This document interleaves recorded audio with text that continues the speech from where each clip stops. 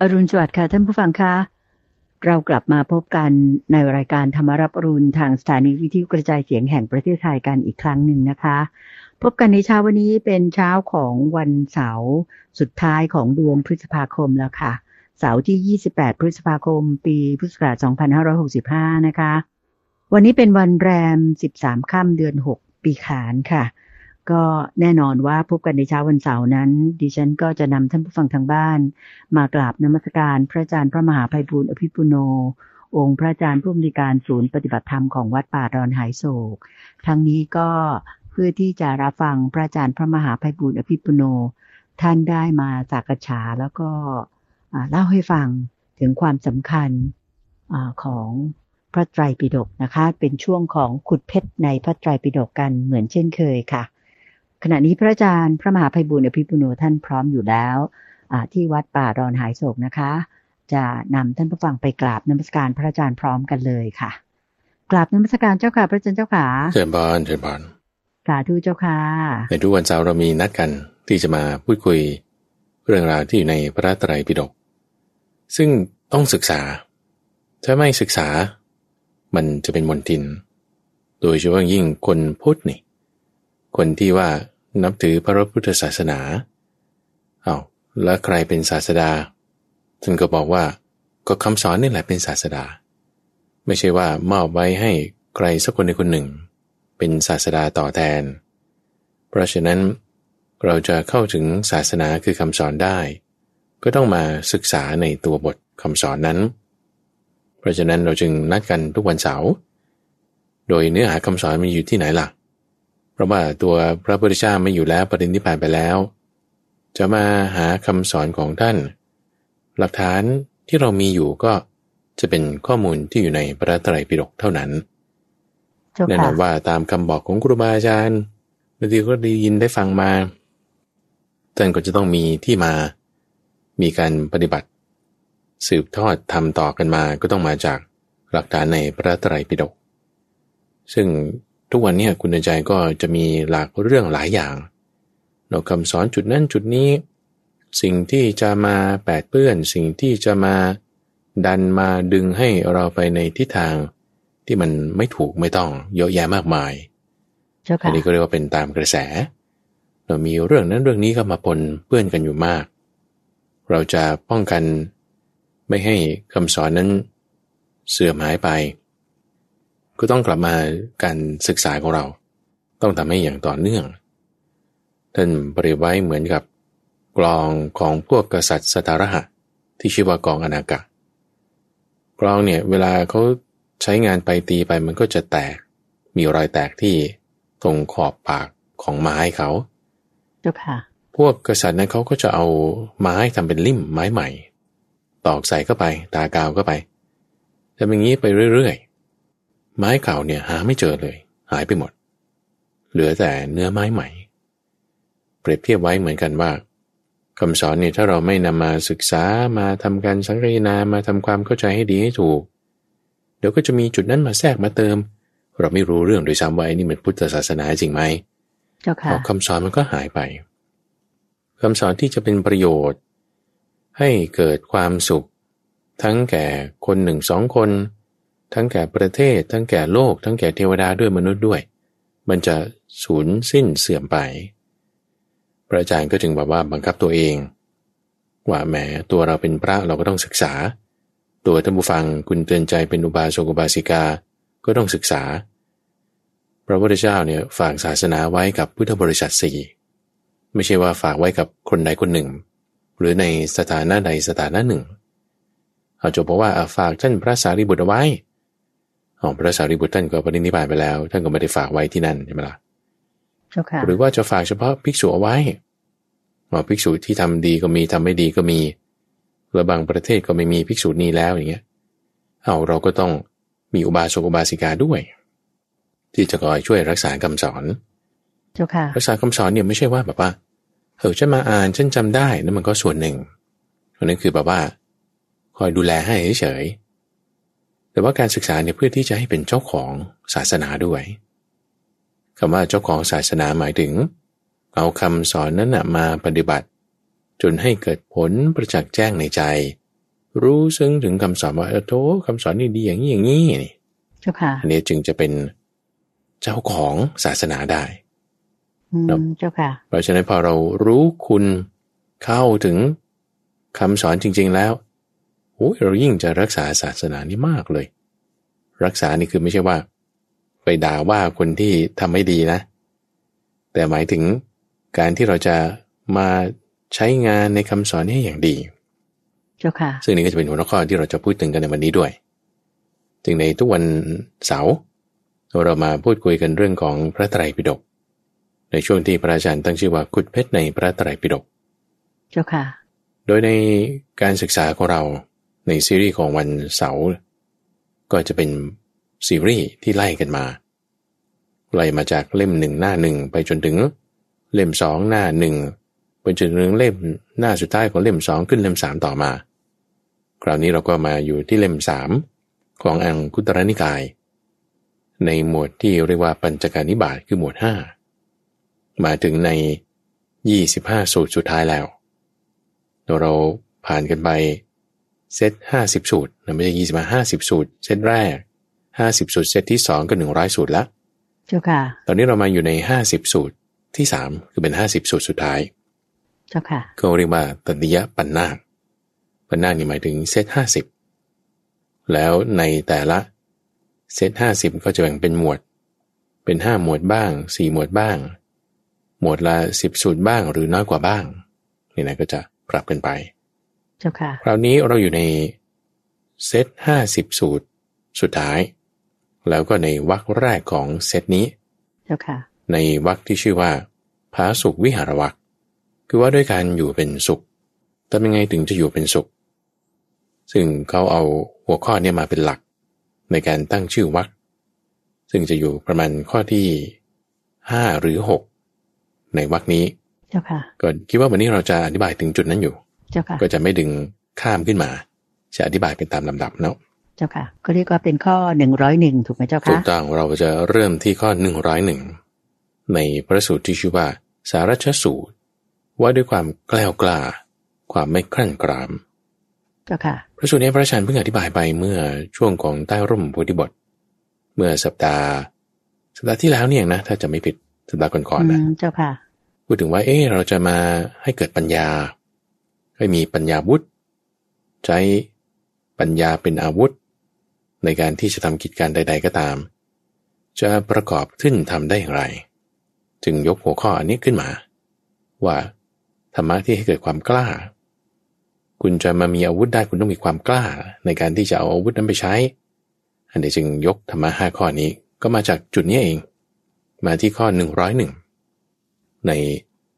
ปัญจการนิบาตอังคุตรนิกายเจ้าค่ะก็มาอธิบายทบทวนซ้ำอีกครั้งหนึ่งเราก็จะพูดถึงธรรมะ5ประการที่จะทำให้เรามีความกล้าเอาคำนี้ก่อนคุณเดินใจความกล้านี่เจ้าค่ะความกล้าเนี่ยอะไรนะเจ้าค่ะใช่ความกล้าเนี่ยหมายถึงความเพียรหมายถึงความเพียรวิริยะที่เราเรียกกันเนี่ยนะเจ้าค่ะจะแปลอีกอย่างหนึ่งก็ได้ว่าความกล้าคือกล้าในการที่จะลงมือทำกล้าในการที่จะ take action กล้าในการที่จะถึงแม้ว่ากลัวก็ยังเดินต่อไปนี่คือความกล้าไม่ใช่ว่าไม่กลัวนะเจ้าค่ะกล้านี่คือ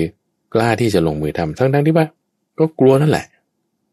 ก็จะหมายคือว่าถ้าเรามีความกล้าแล้วเราจะหมดความกลัวไม่ใช่ถ้าเราจะรอให้หมดความกลัวแล้วเราถึงค่อยมีความกล้าไม่ใช่เจ้าค่ะแต่มีความกล้าทั้งที่ว่าก็กลัวนั่นแหละมีความกล้าทั้งที่ว่าก็ยังไม่100%นั่นแหละในข้อนี้ท่านจึงพูดถึงว่าความที่ว่าเรายังไม่100%เพราะว่าไม่100%นี่คือยังเป็นเสขะอยู่ยังต้องมีการศึกษาอยู่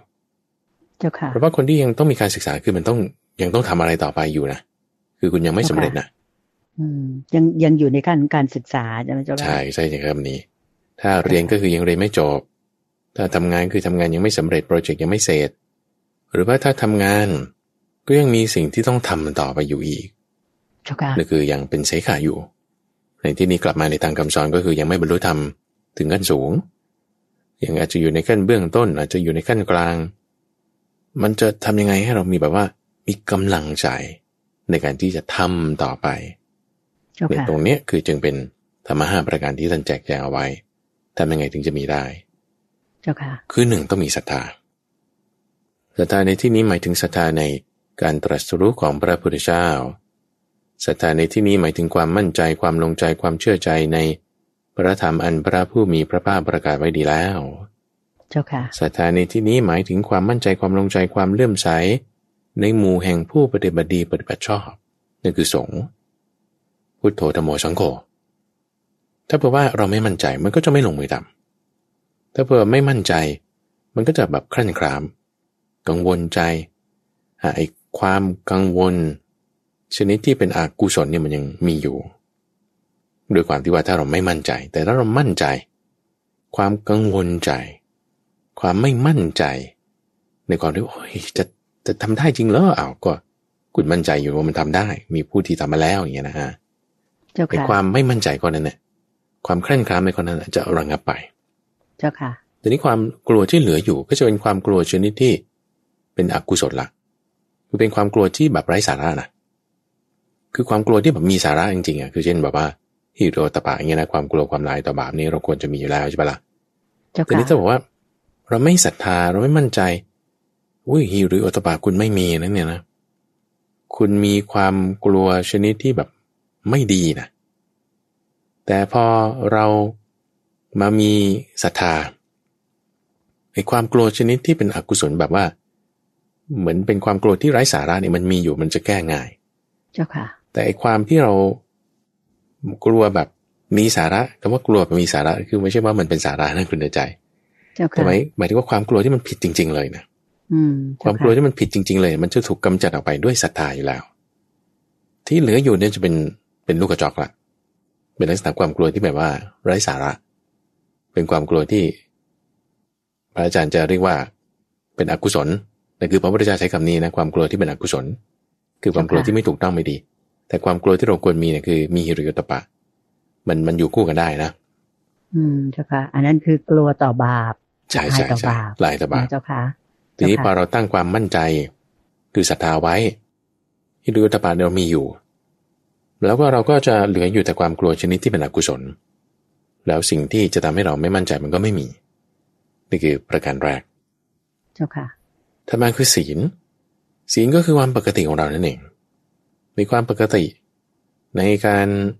ทำงานในการดำเนินชีวิตความปกติในที่นี้คือต้องเป็นระเบียบวินัยมีวินัยถ้าเรามีระเบียบวินัยในที่นี้คือแบบว่ามีนิสัยที่ถูกต้องตามแนวทางนะเช่นบางคนมีนิสัยที่ดีอยู่แล้วเช่นรู้สึกตัวปุ๊บลุกขึ้นเลย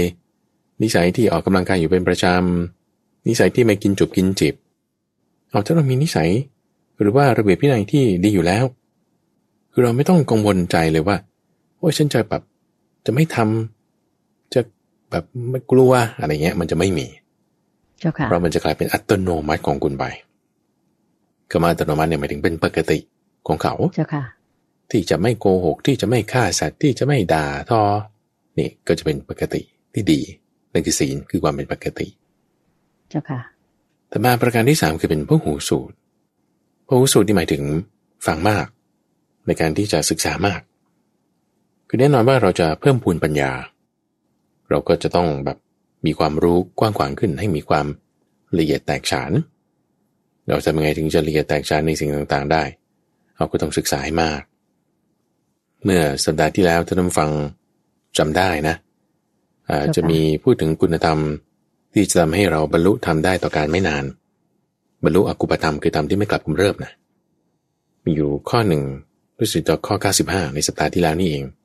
ที่พูดถึงว่าเราต้องมีปัญญาแตกฉานในอัตถะมีปัญญาแตกฉานในธรรมะเราจะมามีปัญญาแตกฉานได้ไงคุณต้องศึกษาให้มากก็หูสูตรนั่นเองเพราะฉะนั้นการที่ท่านผู้ฟังรายการธรรมะรับอรุณหรืออ่านหนังสือธรรมะอะไรต่างๆศึกษาไปเราก็เป็นพหูสูตรขึ้นมาได้เจ้าค่ะคือรู้มากคิดมากรู้เรื่องมากขึ้นนะเจ้าค่ะเกี่ยวกับธรรมะของพระองค์ถูกต้องจำได้บ้างไม่ได้บ้างก็ลองฟังดูนี่เจ้าค่ะอ่านครบบ้างไม่ครบบ้างก็ลองอ่านดูนี่กลับไปศึกษาเพิ่มเติมดูก็จะมีความแตกฉานเป็นพหูสูตรขึ้นมาได้นั่นเองเจ้าค่ะแล้วก็อีกประการหนึ่งคือการเป็นพหูสูตรเนี่ยมันไม่ใช่แค่ว่า คือคุณอ่านมากฟังมากแต่ว่าต้องเข้าใจให้ดีถูกต้องด้วยสัมมาทิฏฐิด้วยนะคือถ้าเข้าใจผิดเอาใช้ความรู้นี้ไปทิ่มแทงคนอื่นอันนี้ก็จะถือว่าแบบไม่ดีเป็นงูพิษไปอีกนะเจ้าค่ะใช่เป็นงูพิษใช้งานไม่ถูกต้องเจ้าค่ะถัดมาประการที่4คือเป็นผู้ประกอบด้วยความเพียรคำว่าความเพียรในที่นี้คือเจาะจงออกมาใช้งานให้มันถูกต้องเพียรเนี่ยหมายถึงกำจัดอกุศลธรรมเก่าที่มีอยู่ป้องกันอกุศลธรรมใหม่ที่จะมีมาสร้างสมกุศลธรรมใหม่ที่ยังไม่มีทำกุศลธรรมที่มีอยู่แล้วให้เจริญขึ้นคือเป็น4ลักษณะเจ้าค่ะคือเอาความกล้าเอาความรู้เอาความปกติเอาความมั่นใจของเราเนี่ย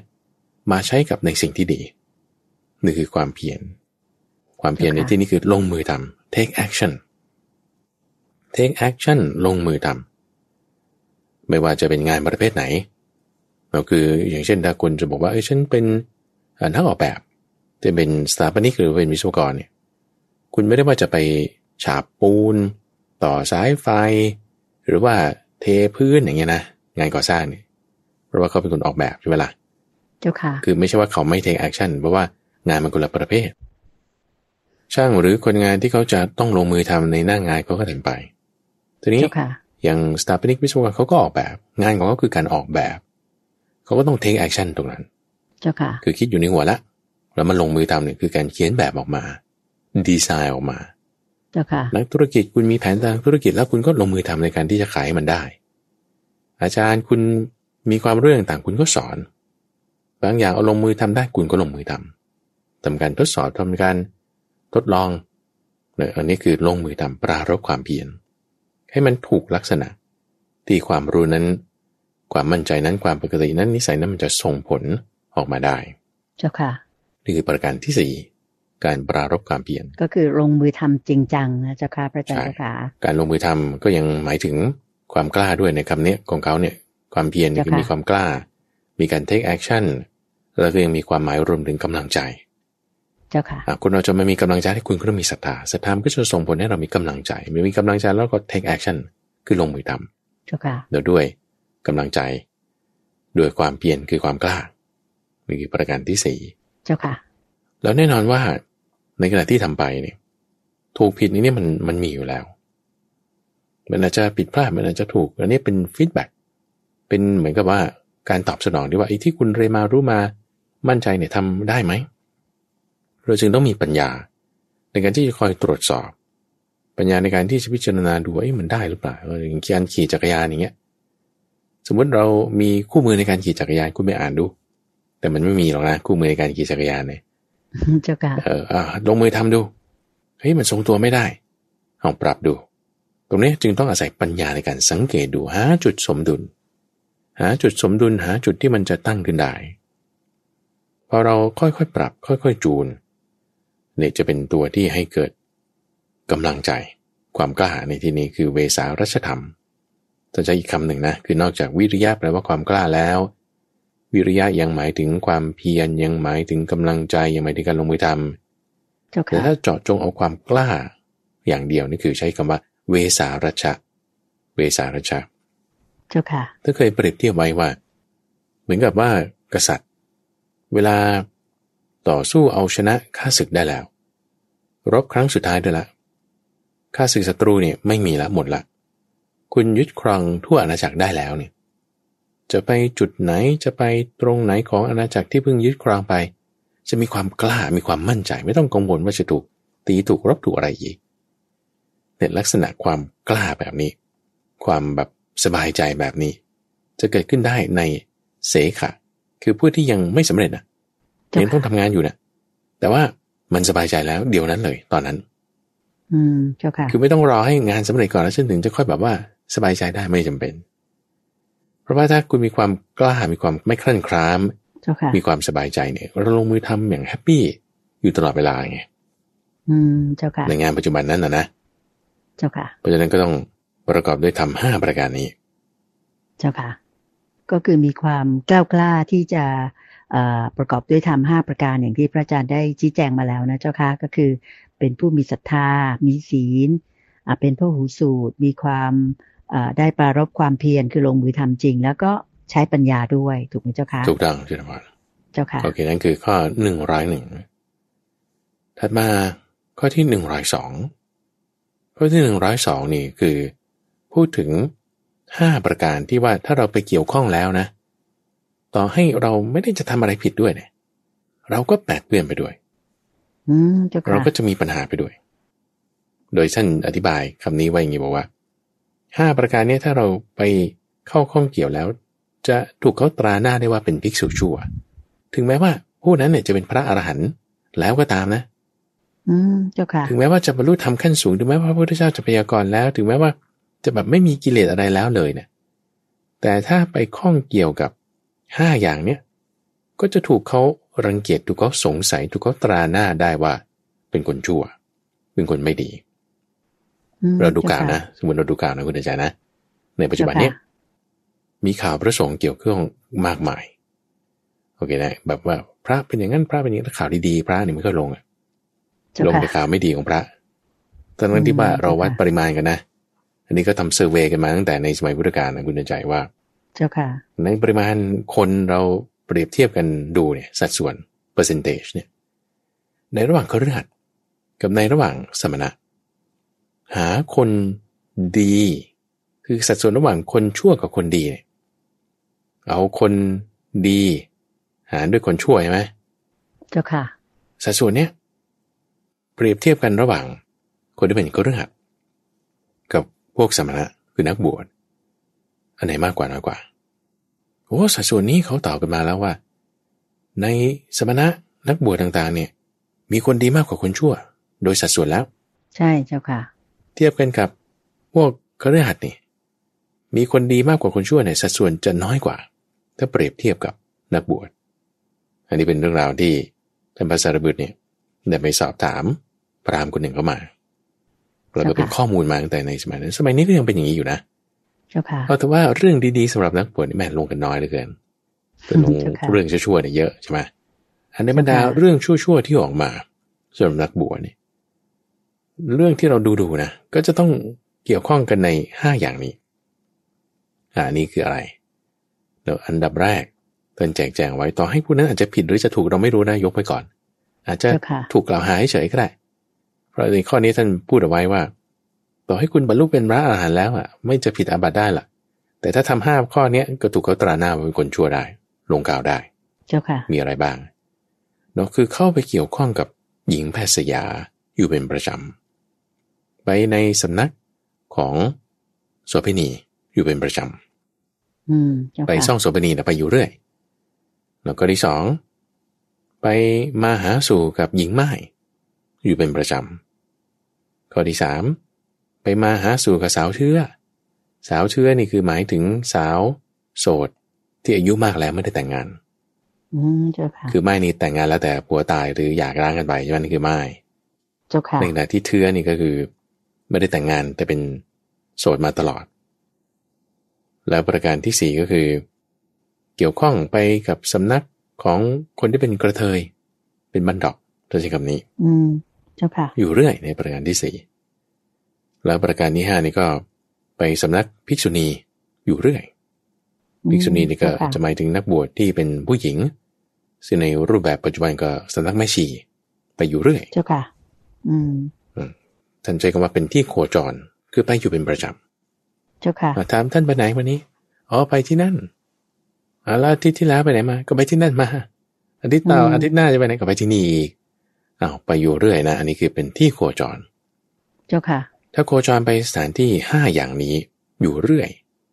เราก็จะถูกเขาตราหน้าได้ว่าเป็นคนชั่วแน่นอนถึงแม้อาจจะแบบไม่มีปัญหาอะไรนะเจ้าค่ะมีภิกษุรูปหนึ่งพระอาจารย์จำชื่อไม่ได้ละแต่นึกได้เราจะบอกที่ว่า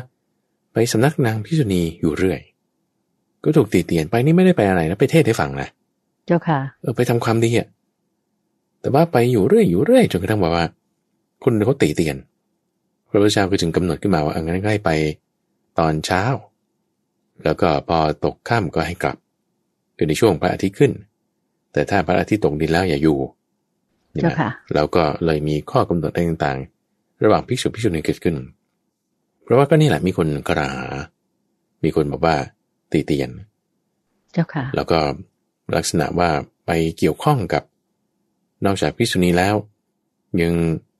หญิงแพทย์สยาคือหมายถึงโสเภณีหญิงม่ายสาวเทื้อแล้วก็ผู้ที่เป็นกระเทยไม่ดี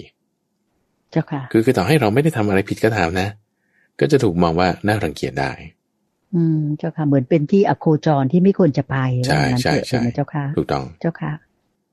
คือแล้วถ้าเรานับรวมที่อโคจรนะก็จะขยายไปอีกที่อโคจรคิดว่าเราจะอยู่ในหมวด5นี่แหละหรือหมวด7เนี่ยนะที่พูดถึงอโคจรอยู่หลายประการพูดถึงเราก็จะยกขึ้นมาเลยเช่นโรงสุราเนี่ยเป็นสถานที่อโคจรการเที่ยวตามตรอกซอกซอยในเวลากลางคืนเป็นสถานที่อโคจรเจ้าค่ะการที่ไปที่มันมีสัตว์ดุร้ายช้างดุม้าดุอันนี้เป็นที่อโคจรเราก็ยังรวมถึงช่องโสเภณีบ้านสาวเทื่อบ้านสาวม่ายอันนี้ถ้าไปนี่จะถูกตีเตียนได้เป็นที่ไม่ควรไปคืออย่าไปประจำนะเจ้าค่ะหรือแม้แต่พระสงฆ์นะสมัยก่อนคุณใจที่ว่าเขามีปัญหาว่าถูกแบบยั่วยวนให้ศึกอ่ะก็เพราะเนี่ยไปบิณฑบาตบ้านสาวม่ายอยู่เป็นประจำไปบิณฑบาตบ้านสาวเทื่ออยู่เป็นประจำจนเกิดความคุ้นเคยกันแล้วก็ถูกล่อลวงให้ศึกบ้างนี่อันนี้มีนี่เป็นแล้วก็ภิกษุที่เราเห็นตามข่าวในปัจจุบันนะก็จะมีเรื่องเกี่ยวกับผู้หญิงซึ่งก็ไม่เป็นสาวม่ายก็สาวเทื่อแน่นอนที่ว่าเราเห็นข่าวกันอยู่นะไม่ว่าจะกี่การนานมาก็ตามคือไม่เรื่องผู้หญิงก็เรื่องเงินทองซึ่งในประเด็นข้อ102นี่ท่านจะยกเรื่องของเพศตรงข้ามขึ้นมาเจ้าค่ะมีอุปมาอันหนึ่งที่พระชันว่าน่าจะอยู่ในสังยุตตนิกายที่ว่าทำไมการที่ถึงแม้จะบรรลุธรรมขั้นสูงแล้วนะแล้วไปสถานที่แบบนี้ก็ยังถูกติเตียนได้อยู่ท่านเปรียบไว้เหมือนกับงูพิษเนี่ยนะเจ้าค่ะแล้วมันก็ตกลงไปในหลุมคูดหลุมอุจจาระสมัยก่อนเนี่ยจะไม่เป็นส้วมซึมเหมือนสมัยปัจจุบันเจ้าค่ะก็จะขุดลงไปเสร็จแล้วก็ข้างหลังก็อุจจาระเต็มเลยนะก็ถ่ายอยู่บนนั้นเอาไม้กระดานพาดเอาไว้ทีนี้ว่าถ้างูมันตกลงไปตรงนั้นโอ้ยจะเราไปจับงูนั้นออกมาเนี่ยต่อให้มันไม่กัดก็ตามนะมันก็ยังจะเปื้อนเราได้อุปมาประมาณนี้เราผ่านมารู้สึกว่าจะเมื่อปีก่อนนี่คือในช่วงที่เราพูดถึงอยู่หมวด3มีธรรมะในหมวด3ที่ว่าบุคคลที่น่ารังเกียจไม่ควรคบไม่ควรเข้าไปนั่งไกลแต่ถึงแม้ว่าเราจะไม่ได้ไปชั่วหรือไม่ได้ไปไม่ดีตามเขาแต่ว่าถ้าเข้าไปใกล้ปุ๊บก็จะถูกกระหาได้นี่ก็จะเป็นลักษณะแบบนี้เหมือนกันเจ้าค่ะเจ้าค่ะเมื่อสักครู่พระอาจารย์บอกว่าสมัยพุทธกาลนะเจ้าค่ะก็จะมีคำห้ามอย่างข้อ102เนี่ยเจ้าค่ะว่าพระภิกษุที่เป็นสาวกของพระพุทธองค์เนี่ยเจ้าค่ะไม่ควรที่จะเข้าไป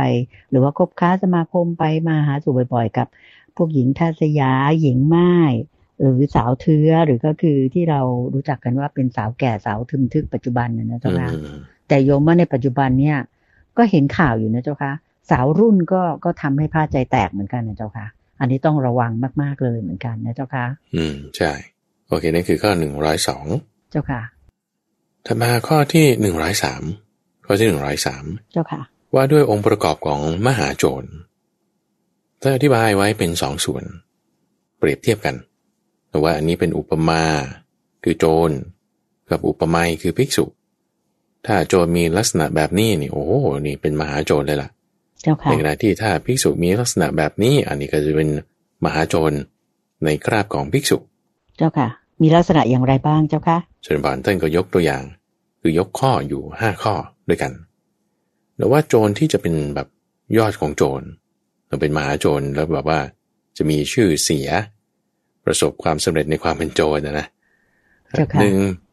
ต้องอาศัยที่ขรุขระเป็นที่ซ่องสุมอาศัยที่ขรุขระเนี่ยหมายถึงว่า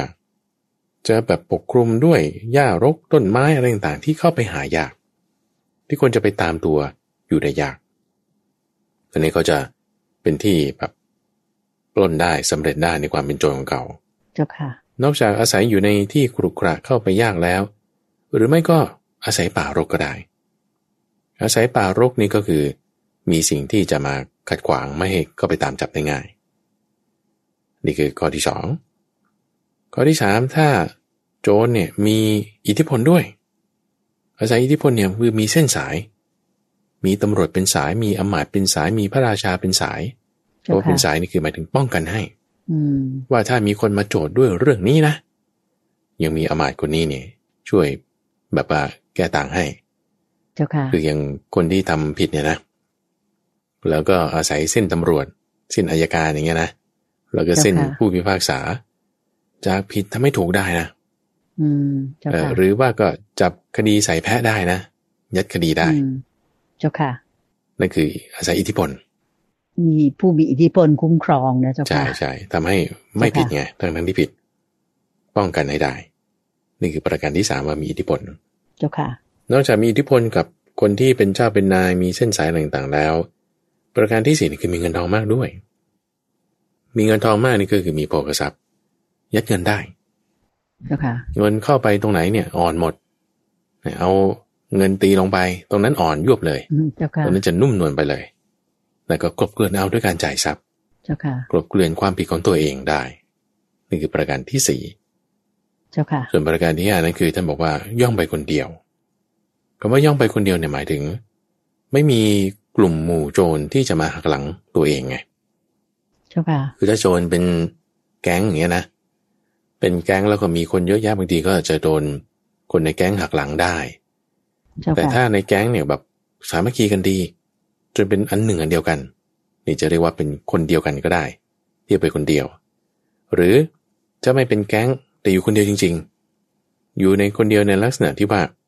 เรื่องความลับอะไรต่างๆเนี่ยไม่ได้ถูกเปิดเผยมีการปิดบังมีการกำหนดเอาไว้รู้แค่คนเดียวพอไม่มีกลุ่มหรือใครที่เขาจะมารู้ความลับที่ผิดที่ไม่ถูกของตนก็เหมือนกับอยู่คนเดียวได้เหมือนกันเจ้าค่ะโจรที่ประกอบด้วย5ลักษณะนี้คุณเดินใจ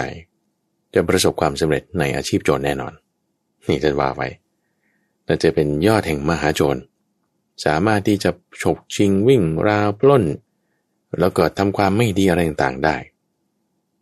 อันนี้ท่านเปรียบเทียบไว้นะว่ากลับมาถึงภิกษุว่าถ้าภิกษุเนี่ยมีลักษณะ5อย่างเนี่ยว่าอยู่ที่กรุขระอาศัยป่ารกอาศัยผู้มีอิทธิพลแจกจ่ายโภคทรัพย์แล้วก็ไปคนเดียวนี่สามารถที่จะเป็นยอดแห่งมหาโจรได้เหมือนกันเจ้าค่ะจะเป็นภิกษุที่ไม่ดีเลยเทียบเคียงกันคล้ายๆมหาโจรถูกไหมเจ้าค่ะถูกต้องเจ้าค่ะ5ประการนี้มีคำอธิบายไว้ด้วยว่าไม่ตรงไปตรงมาคือครุขระมียังไงครุขระไม่ตรงไปตรงมาท่านอธิบายไว้ก็คือมีกายกรรมวจีกรรมมโนกรรมที่ไม่ตรงเป็นทุจริตเป็นของคดถ้าตรงคือสุจริตเป็นวาจากายแล้วก็การกระทำทางความคิดกายวาจาใจที่ดีเจ้าค่ะถ้ามีการกระทำทางกายทางวาจาใจคดคือก็เป็นกุศลกรรมบททั้ง10อย่างนั่นเองเจ้าค่ะถือว่านี่จะเป็นภิกษุที่ไม่ดีเลยต่อมาอาศัยที่เร้นรับที่เร้นรับเนี่ยหมายถึงที่กำบังนั่นเองอะไรเป็นที่กำบังอะไรเป็นถ้าเปรียบกับโจรก็คือเป็นป่ารกโดยที่ว่าคนอื่นมาหามองไม่เห็นที่กำบังสำหรับภิกษุนั้นคือหมายถึงมีทิฏฐิที่ผิดเป็นมิจฉาทิฏฐิที่ผิดนี่ก็คือทิฏฐิ10ประการที่ว่าโลกเที่ยงหรือโลกไม่เที่ยงโลกมีที่สุดหรือโลกไม่มีที่สุดเป็นต้นแล้วทิฏฐิที่ว่าแบบคนตายแล้วมันจะมีไหมนรกสวรรค์หรือเทวดามนุษย์มันจะมีโลกนี้โลกหน้าอะไรเงี้ยนะเจ้าค่ะความคิดที่ผิดนี่คือชื่อว่าเป็นผู้ที่อาศัยที่หลีกเร้นที่กำบังที่เร้นรับมองไม่เห็นจะมามีอิทธิพลก็คือลักษณะที่ว่าอาศัยพระราชาหรือว่ามหาอมาตย์หรือว่าเจ้านายผู้ใหญ่ที่ว่าจะมาคอยป้องกันให้ว่าถ้าจะมีคนมาโจทย์เราด้วยเรื่องนี้นี่ก็เอาแบบคนนั้นมาช่วยปิดข่าวให้หรือมาช่วยแก้ต่างให้หรือมีเส้นมีสายให้แต่นี้เขาก็มีการที่ว่าจ่ายเงินให้เท่านี้เพื่อเคลียร์คดีความไม่ว่าจะกับ ทางเจ้าหน้าที่ผู้มีอำนาจต่างๆนะไม่ว่าจะหน่วยงานไหนก็ตามเจ้าค่ะบางทีก็มีการเรียกเก็บเจ้าค่ะนี่คือแบบอาศัยอิทธิพลแล้วถ้าบอกว่ามีทรัพย์นี่คือมีเงินในประการที่สี่ก็สามารถใช้เงินในการที่จะหยุดหรือป้องกันคดีความหรือการกล่าวหานั้นให้มันแบบหายไปได้ระงับไปได้ไม่ได้ให้ถูกระงับไปตามธรรมคือกรณีของพระเนี่ยก็จะมีระบบที่เรียกว่าอธิกรณ์ในการที่จะระงับเรื่องราวอยู่แล้วเจ้าค่ะแต่ว่าการประชุมพร้อมหน้าการโหวตหรือการอะไรต่างๆแต่ว่าถ้าใช้เงินก็ไม่ต้องใช้การระงับอธิกรณ์ต่างๆเหล่านั้นขอยัดเงินเข้าเลยเรื่องก็จบไปแต่มาประการที่5คือเที่ยวไปรูปเดียวเที่ยวไปรูปเดียวเนี่ยคือเข้าไปสู่พื้นที่ในชนบทอะไรต่างๆรูปเดียวจะสอนผิดสอนถูกไงไม่มีใครมาตรวจสอบละคือปกติอย่างสมมติถ้าพระอาจารย์เทศไปอย่างเงี้ยนะคุณใจเจ้าค่ะแล้วเกิดแบบว่าเทศไม่ถูกผิดอย่างเงี้ยนะเจ้าค่ะเดี๋ยวมีท่านผู้ฟังแล้วนะส่งข้อความมาบ้างหรือมีลูกศิษย์มาโทรมาบอกว่าเอ๊ะนี่ท่านเห็นที่มันถูกไหมลูกศิษย์จะพูดผิดนะกลับหน้ากลับหลังข้อไม่ครบอะไรเงี้ยมีประจำเจ้าค่ะมีประจำโดยเฉพาะยิ่งในช่วงของกุฎเพชรในพระไตรปิฎกเนี่ยนะบางทีพูดหลงหน้าหลงหลังข้อนี้พูดก่อนจำนวนข้อคลาดเคลื่อนอย่างเงี้ยเขาก็มาเตือนก็ต้องไปตามแก้ตัดแก้เอาในขณะที่ถ้าบอกว่าไม่มีใครฟังเลยนะไปอยู่รูปเดียวแล้วก็เทศผิดๆหรือถูกไงไม่มีใครสนไม่มีใครมาตรวจสอบอันนั้นคือลักษณะที่ว่าไปรูปเดียวแล้วก็เทศผิดไงคำว่าไปรูปเดียวแล้วเทศผิดนี่ก็คือไปอยู่ตามชนบทสักที่ใดที่หนึ่งที่เขาไม่มีความรู้เขาไม่ได้มีใครมาสนใจตรวจสอบอันนี้จะสร้างความไม่ดีได้อย่างมากแต่มี5ลักษณะนี้จะเรียกว่าเป็นมหาโจรเลยคือจะถูกทำให้เกิดความไม่ดีกับบุคคลต่างๆโดยรอบได้ประสบสิ่งที่ไม่ใช่บุญเป็นอันมากทีนี้มหาโจรอีกประเภทหนึ่งประเภทที่6ซึ่งก็จะไม่ได้อยู่ในข้อที่103นี้แต่พระอาจารย์ดึงขึ้นมาพูดประกอบเพราะว่าเผื่อท่านผู้ฟังอาจจะได้เคยอ่านที่อื่นๆอาจจะจำได้ว่าจะมีมหาโจรอีกประเภทหนึ่งที่เรียกว่าอวดคุณวิเศษที่ไม่มีในตนคุณวิเศษอะไรที่ไม่มีแล้วก็อวดขึ้นมาว่าตัวเองมีเช่นได้สมาธิได้บรรลุธรรมะขั้นโสดาบันหรือถึงขั้นอรหันต์แล้วไม่มีจริงๆนะแต่ว่าอวดเนี่ยหมายถึงตัวเองไม่มีแล้วก็พูดขึ้นมาว่ามีนี่คือเป็นปาราชิก1ใน4ข้อในข้อนี้เจาะจงลงมาเลยว่าถ้าใครเป็นอย่างนี้คือขโมยหมดเลยทั้งจากมนุษย์และเทวดาด้วยโดยปรารภถึงภิกษุกลุ่มหนึ่งเขายกตัวอย่างว่าสมัยนั้นเป็นสมัยที่ข้าวยากหมากแพงผู้คนเนี่ยได้อาหารน้อยเขาก็เลยออกอุบายนี้กันว่าทำไงถึงจะให้คนมาให้ทานกันมากๆก็บอกสิคนนี้เป็นพระอรหันต์คนนี้เป็นโสดาบันแต่ไม่ได้พูดเองนะแบบให้คนอื่นเขาพูดให้เจ้าค่ะลักษณะแบบนี้พระพุทธเจ้าบอกขโมยกินขโมยของชาวบ้านคือขโมยศรัทธาจากเขาหลอกชาวบ้านใช่ไหมเจ้าค่ะถูกต้องหลอกคือขโมยศรัทธาจากเขาหลอกเลยว่ามีเพื่อให้เขาศรัทธาแต่จริงไม่มีแล้วเพื่อที่จะได้ของได้ปัจจัย4อันนี้เป็นยอดของมหาโจรอันนี้ไม่ดีเลยนะแต่วันนี้อยู่ในข้อข้อนี้เลยมาเพิ่มเติมให้เจ้าค่ะโอเคถัดมานั่นคือในข้อ103ต่อมาข้อ104ว่าด้วยธรรมะของผู้ละเอียดอ่อนคำว่าละเอียดอ่อนนี่ท่านใช้คำว่าสุขุมารชาติสุขุมารชาติเนี่ยก็คือแบบเหมือนดอกบัวเนี่ยมันละเอียดอ่อนมันต้องรับประคองดีๆหรือว่าอะไรที่มันจะละเอียดอ่อนอย่างเช่นผ้าบางประเภทเนี่ยนะคุณใจมันแบบว่านุ่มนวลบางมากคุณจะมาใส่เดินตลาดหรือใส่ไปเดินป่ายังไม่ได้คุณต้องแบบใส่เป็นชุดราตรีเท่านั้นแล้วก็ใส่วันละไม่กี่ชั่วโมงอย่างเงี้ยนะเป็นผ้าละเอียดอ่อนก็ใช้คำว่าสุขุมารชาติได้เหมือนกันเจ้าค่ะบอกถึงสมณะที่เป็นผู้ละเอียดอ่อนยังไงถึงเรียกว่าเป็นผู้ละเอียดอ่อนก็ยกถึงธรรมะ5ประการโดยในข้อแรกพูดถึงการที่จะได้ปัจจัย4ไม่ว่าจะจีวรอาหารเสนาสนะหรือว่าเภสัชบริขารก็จะถูกขอร้องให้ใช้โดยส่วนมากจะไม่ได้ขอร้องให้ใช้โดยส่วนน้อย ซึ่งก็จะมีคนมาถวายให้นะมาถวายปัจจัย4ให้มากปัจจัย4แต่ละอย่างนี่ก็ละเอียดประณีตแล้วก็ขอให้ใช้เธออุตส่าห์ถวายผ้าให้ขอให้กินเธออุตส่าห์ถวายอาหารให้อย่างคนที่มาวัดแล้วก็แบบทำอาหารประณีตมาให้พระใช่ป่ะเจ้าค่ะนี่ท่านต้องฉันนะเนี่ยอร่อยมากเลยนะอันนี้ดีอะไรแบบนี้เนี่ยช่วยฉันให้หน่อยช่วยฉันให้หน่อยเจ้าค่ะอันนี้คือไม่ใช่ว่าคนนั้นเขาไม่ดีนะแต่พูดถึงภิกษุรูปนั้นเนี่ยก็จะเข้าข่ายความที่ว่าเป็นสุกุมารชาติก็คือขอร้องให้เขาได้บริโภคคือเขาต้องขอร้องท่านถึงฉันให้หรือว่าเขาต้องขอร้องถึงได้ใช้สอยจีวรมากอะไรอย่างนี้ถูกไหมเจ้าค่ะที่เขาเอามาถวายใช่เจ้าค่ะโอเคนี่ก็ที่1ประการที่1แต่มาประการที่2ก็คือว่าเวลาอยู่กับเพื่อนผู้ประพฤติพรหมจรรย์ที่ไม่ใช่เครือขัดที่ไม่ใช่ว่าเขาจะมาถวายปัจจัย4แต่ว่าอยู่กับเพื่อนผู้ประพฤติพรหมจรรย์ด้วยกันเองพระด้วยกันเองจะถูกพูดเนี่ยพูดดีๆด้วยกันเป็นส่วนมากพูดให้แบบไม่ดีไม่พอใจเป็นส่วนน้อยไม่ว่าจะการพูดการคิดหรือการกระทำทางกายก็ตามกรรมทางกายวาจาใจที่ได้รับหรือถูกกระทำจากคนอื่นนี่จะละเอียดประณีตจะเป็นที่น่าพอใจเป็นส่วนมาก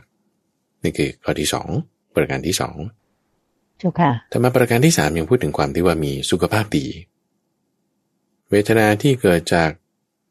ฤดูเปลี่ยนแปลงเกิดจากอิริยาบถต่างๆไม่ได้สมส่วนกันอาหารไม่ย่อยหรือเกิดจากโรคภัยไข้เจ็บในกายมีน้อยแต่เวทนาที่ให้เกิดความเจ็บไข้ได้ป่วยมีน้อยอันนี้ถือว่าเป็นสุกุมารชาติเจ้าค่ะคือถ้ามีมากนะมันก็จะร่างกายก็จะมีปัญหาก็ถือว่าอยู่ไม่เป็นสุขในทางกายเจ้าค่ะประการที่3คือเป็นพระภิกษุที่มีสุขภาพพลานามัยดีไม่เจ็บไม่ป่วยอย่างนั้นนะเจ้าค่ะพระอาจารย์เจ้าค่ะถูกต้องเจ้าค่ะแต่มาประการที่4คือมีฌานสมาธิฌานได้ฌาน4คำว่าได้ฌาน4นี่คือฌาน1ฌาน2ฌาน3ฌาน4ได้อย่างคล่องแคล่วสามารถได้โดยไม่ยากได้โดยไม่ลำบากก็คือมีความสุขในภายในนั่นเองเจ้าค่ะและประการที่5คือได้เจโตวิมุตติปัญญาวิมุตติชนิดที่กำจัดอาสวะได้ก็คือเป็นพระอรหันต์นั่นเองคือมีปัญญาถึงระดับนั้นเจ้าค่ะถ้าบุคคลที่จะมี5ข้อนี้นี่ถือว่าเป็นผู้ละเอียดอ่อนเป็นสุกุมารชาติเรามาดูเปรียบเทียบคุณใจว่าเอาคุณธรรม5อย่างนี้ยกขึ้นใช่ไหมเจ้าค่ะเรามาเปรียบเทียบกับภิกษุรูปหนึ่งมาตั้งแต่ในสมัยพุทธกาลเลยก็ได้ว่าบางรูปลาภปัจจัย4มากแต่ว่าสุขภาพร่างกายไม่แข็งแรงบรรลุเป็นพระอรหันต์ด้วยนะได้ฌานสมาธิแต่ว่าสุขภาพไม่ดีก็มีนะนั่นก็จะไม่ก็เรียกว่าไม่สุขมารชาติในข้อนั้นแต่ก็จะเป็นสุขมารชาติในข้ออื่นมีความละเอียดอ่อนในข้ออื่นหรือบางรูปมีลาภปัจจัย4ไม่ดีแต่บรรลุเป็นพระอรหันต์ลาภปัจจัย4นี่เกิดขึ้นยากมากเพื่อนๆเนี่ยอาจจะพูดดีด้วยอยู่แล้วก็แบ่งปันของอะไรต่างๆให้แต่ว่าด้วยความที่ตัวเองไม่ค่อยมีนะอันนี้ก็จะเป็นแบบนี้ก็มีหรือจะมีทั้งหมดทุกข้อก็มีนะก็มีทีนี้ท่านก็จึงยกเปรียบเทียบกับตัวท่านเองด้วยพระพุทธเจ้าบอกว่าตัวท่านเองเนี่ยก็มีคุณสมบัติ5ประการนี้นะตัวพระพุทธเจ้าเนี่ยนะเจ้าค่ะพระพุทธเจ้าเนี่ยก็เป็นบุคคลที่ว่ามีอายุถึงแค่80เองนะเพราะว่าสุขภาพร่างกายท่านเนี่ยเป็นเจ็บไข้ได้ป่วยอยู่เรื่อยพระพุทธเจ้าก็ว่าอยู่เรื่อยเนี่ยหมายความว่าคือจะมีเวลาที่เราได้ยินข่าวว่าพระพุทธเจ้าอาพาธถ้าเปรียบเทียบกับภิกษุอื่นบางทีเราไม่เคยได้ยินเลยนะเช่นเคสของท่านพระมหาโมคคัลลานะนี่มีป่วยแค่ครั้งเดียวพระสารีบุตรก็ป่วยครั้งเดียวท่านพระนนท์นี้ไม่มีเลยมีแค่ว่าปวดเมื่อยร่างกายนิดหน่อยมีแค่ในพระสูตรเดียวแต่พระพุทธเจ้าเนี่ยป่วยอยู่เรื่อยเดี๋ยวปวดหลังเดี๋ยวปวดเอวเดี๋ยวก็ถ่ายเป็นเลือดเดี๋ยวก็ปวดหัวบางทีก็มีหลังจากที่ตรัสรู้แล้วนะ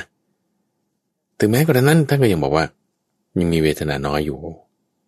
มีความเจ็บไข้ได้ป่วยน้อยอยู่แม้กระนั้นก็ตามนะนี่ก็จึงเป็นลักษณะที่ว่าท่านเนี่ยเป็นสุกุมารชาติเป็นผู้ละเอียดอ่อน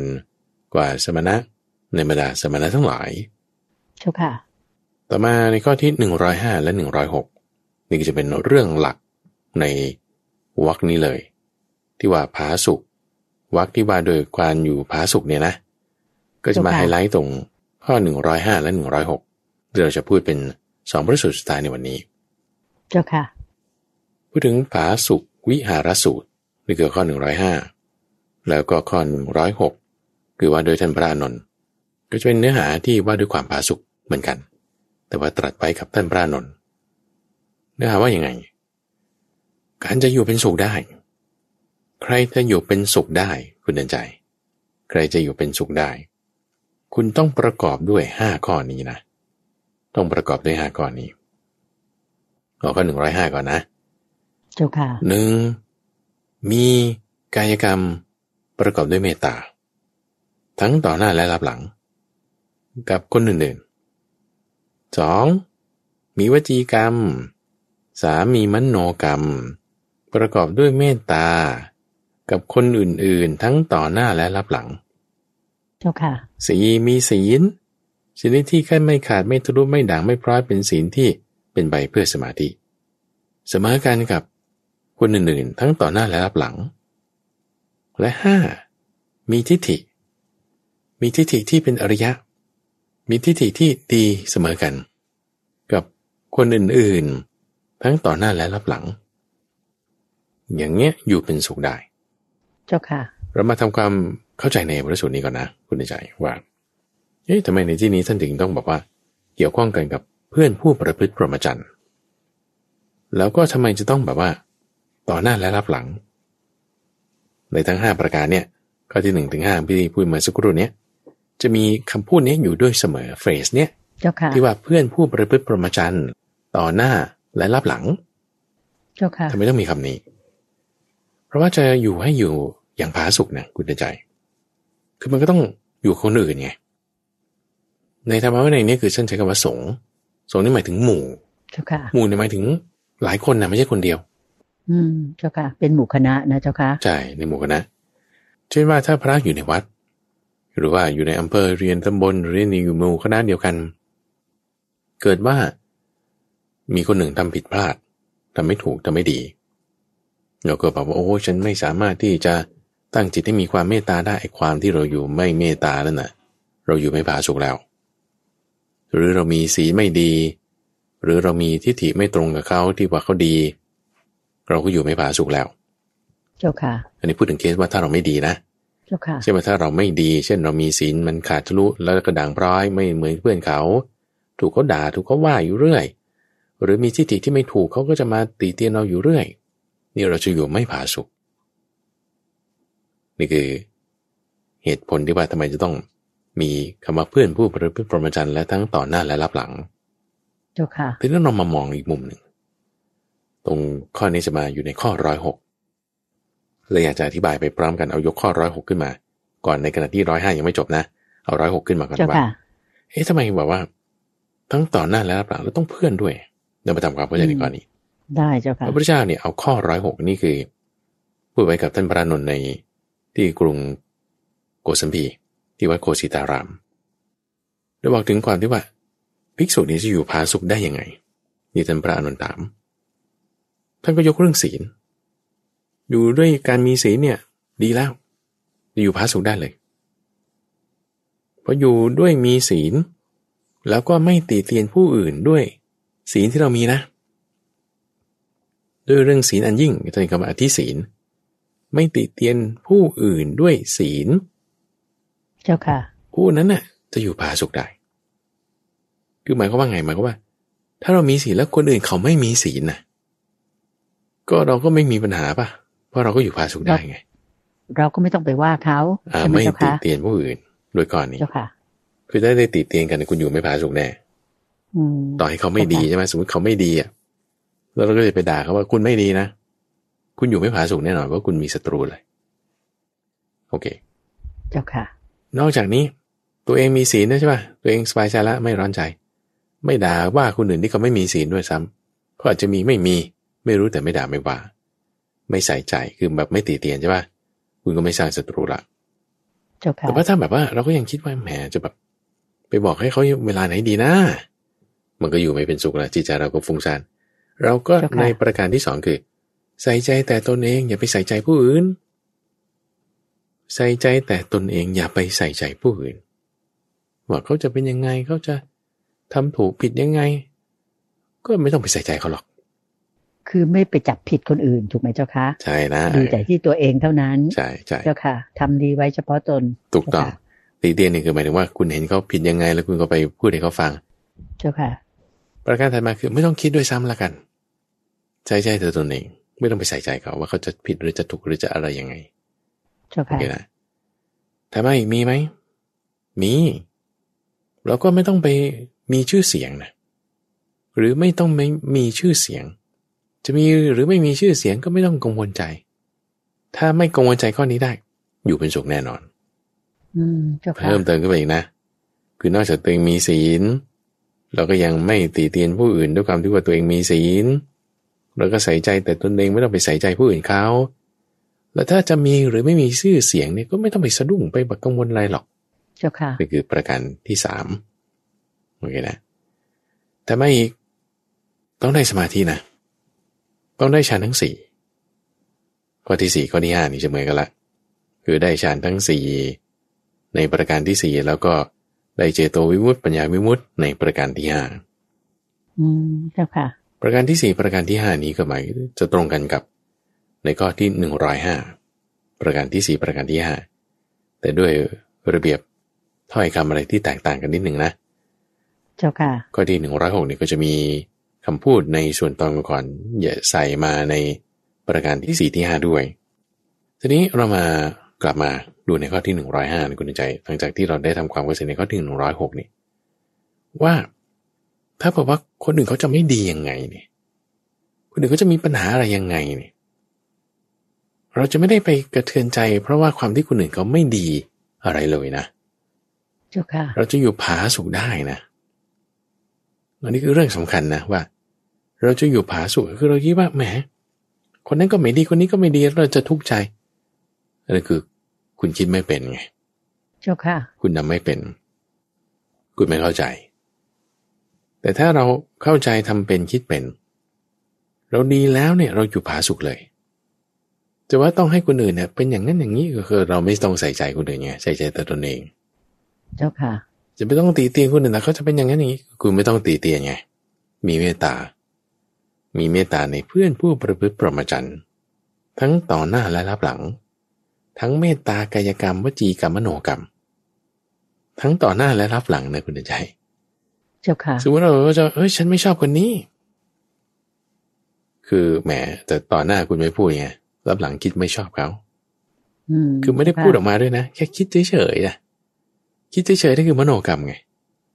เจ้าค่ะยังไม่ได้พูดเล่าให้คนอื่นฟังเลยฉันไม่ชอบไอ้หมอนี่ไม่ได้พูดนะยังไม่ได้พูดต่อหน้าเขาด้วยนะแค่คิดเราคิดเฉยๆนะแค่คิดในใจเราก็ใจไม่สุขแล้วถูกต้องเราก็อยู่ไม่เป็นสุขแล้วเจ้าค่ะอยู่ไม่สุขแล้วมันก็ไม่ผาสุขแล้วมันก็ทุกข์ไงเจ้าค่ะท่านก็ทำไงมาดู106ดู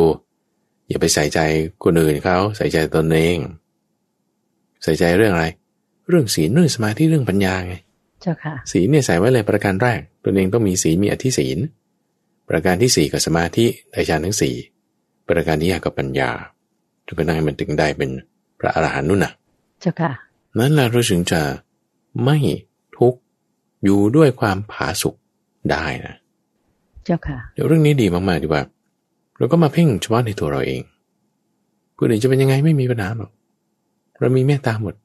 เจ้าค่ะทั้งต่อหน้าและรับหลังทั้งทางกายทางวาจาทางใจเราจะเป็นทุกข์อะไรเราจะไม่ทุกข์อะไรคุณใจใช่เจ้าค่ะจิตใจก็จะสบายเลยนะเจ้าค่ะเพราะเราทำตัวให้ดีแล้วก็ไม่ไปจับผิดคนอื่นเขาไม่ต้องไปสนใจคนอื่นว่าเขาจะดีไม่ดียังไงไม่ต้องไปวิจารณ์เขาทั้งกายวาจาใจต่อหน้ารับหลังอะไรไม่ต้องไปยุ่งกับเขาทั้งสิ้นทำตัวให้ดีที่สุดอันนี้ใจเราก็จะสงบถูกไหมเจ้าค่ะถูกต้อง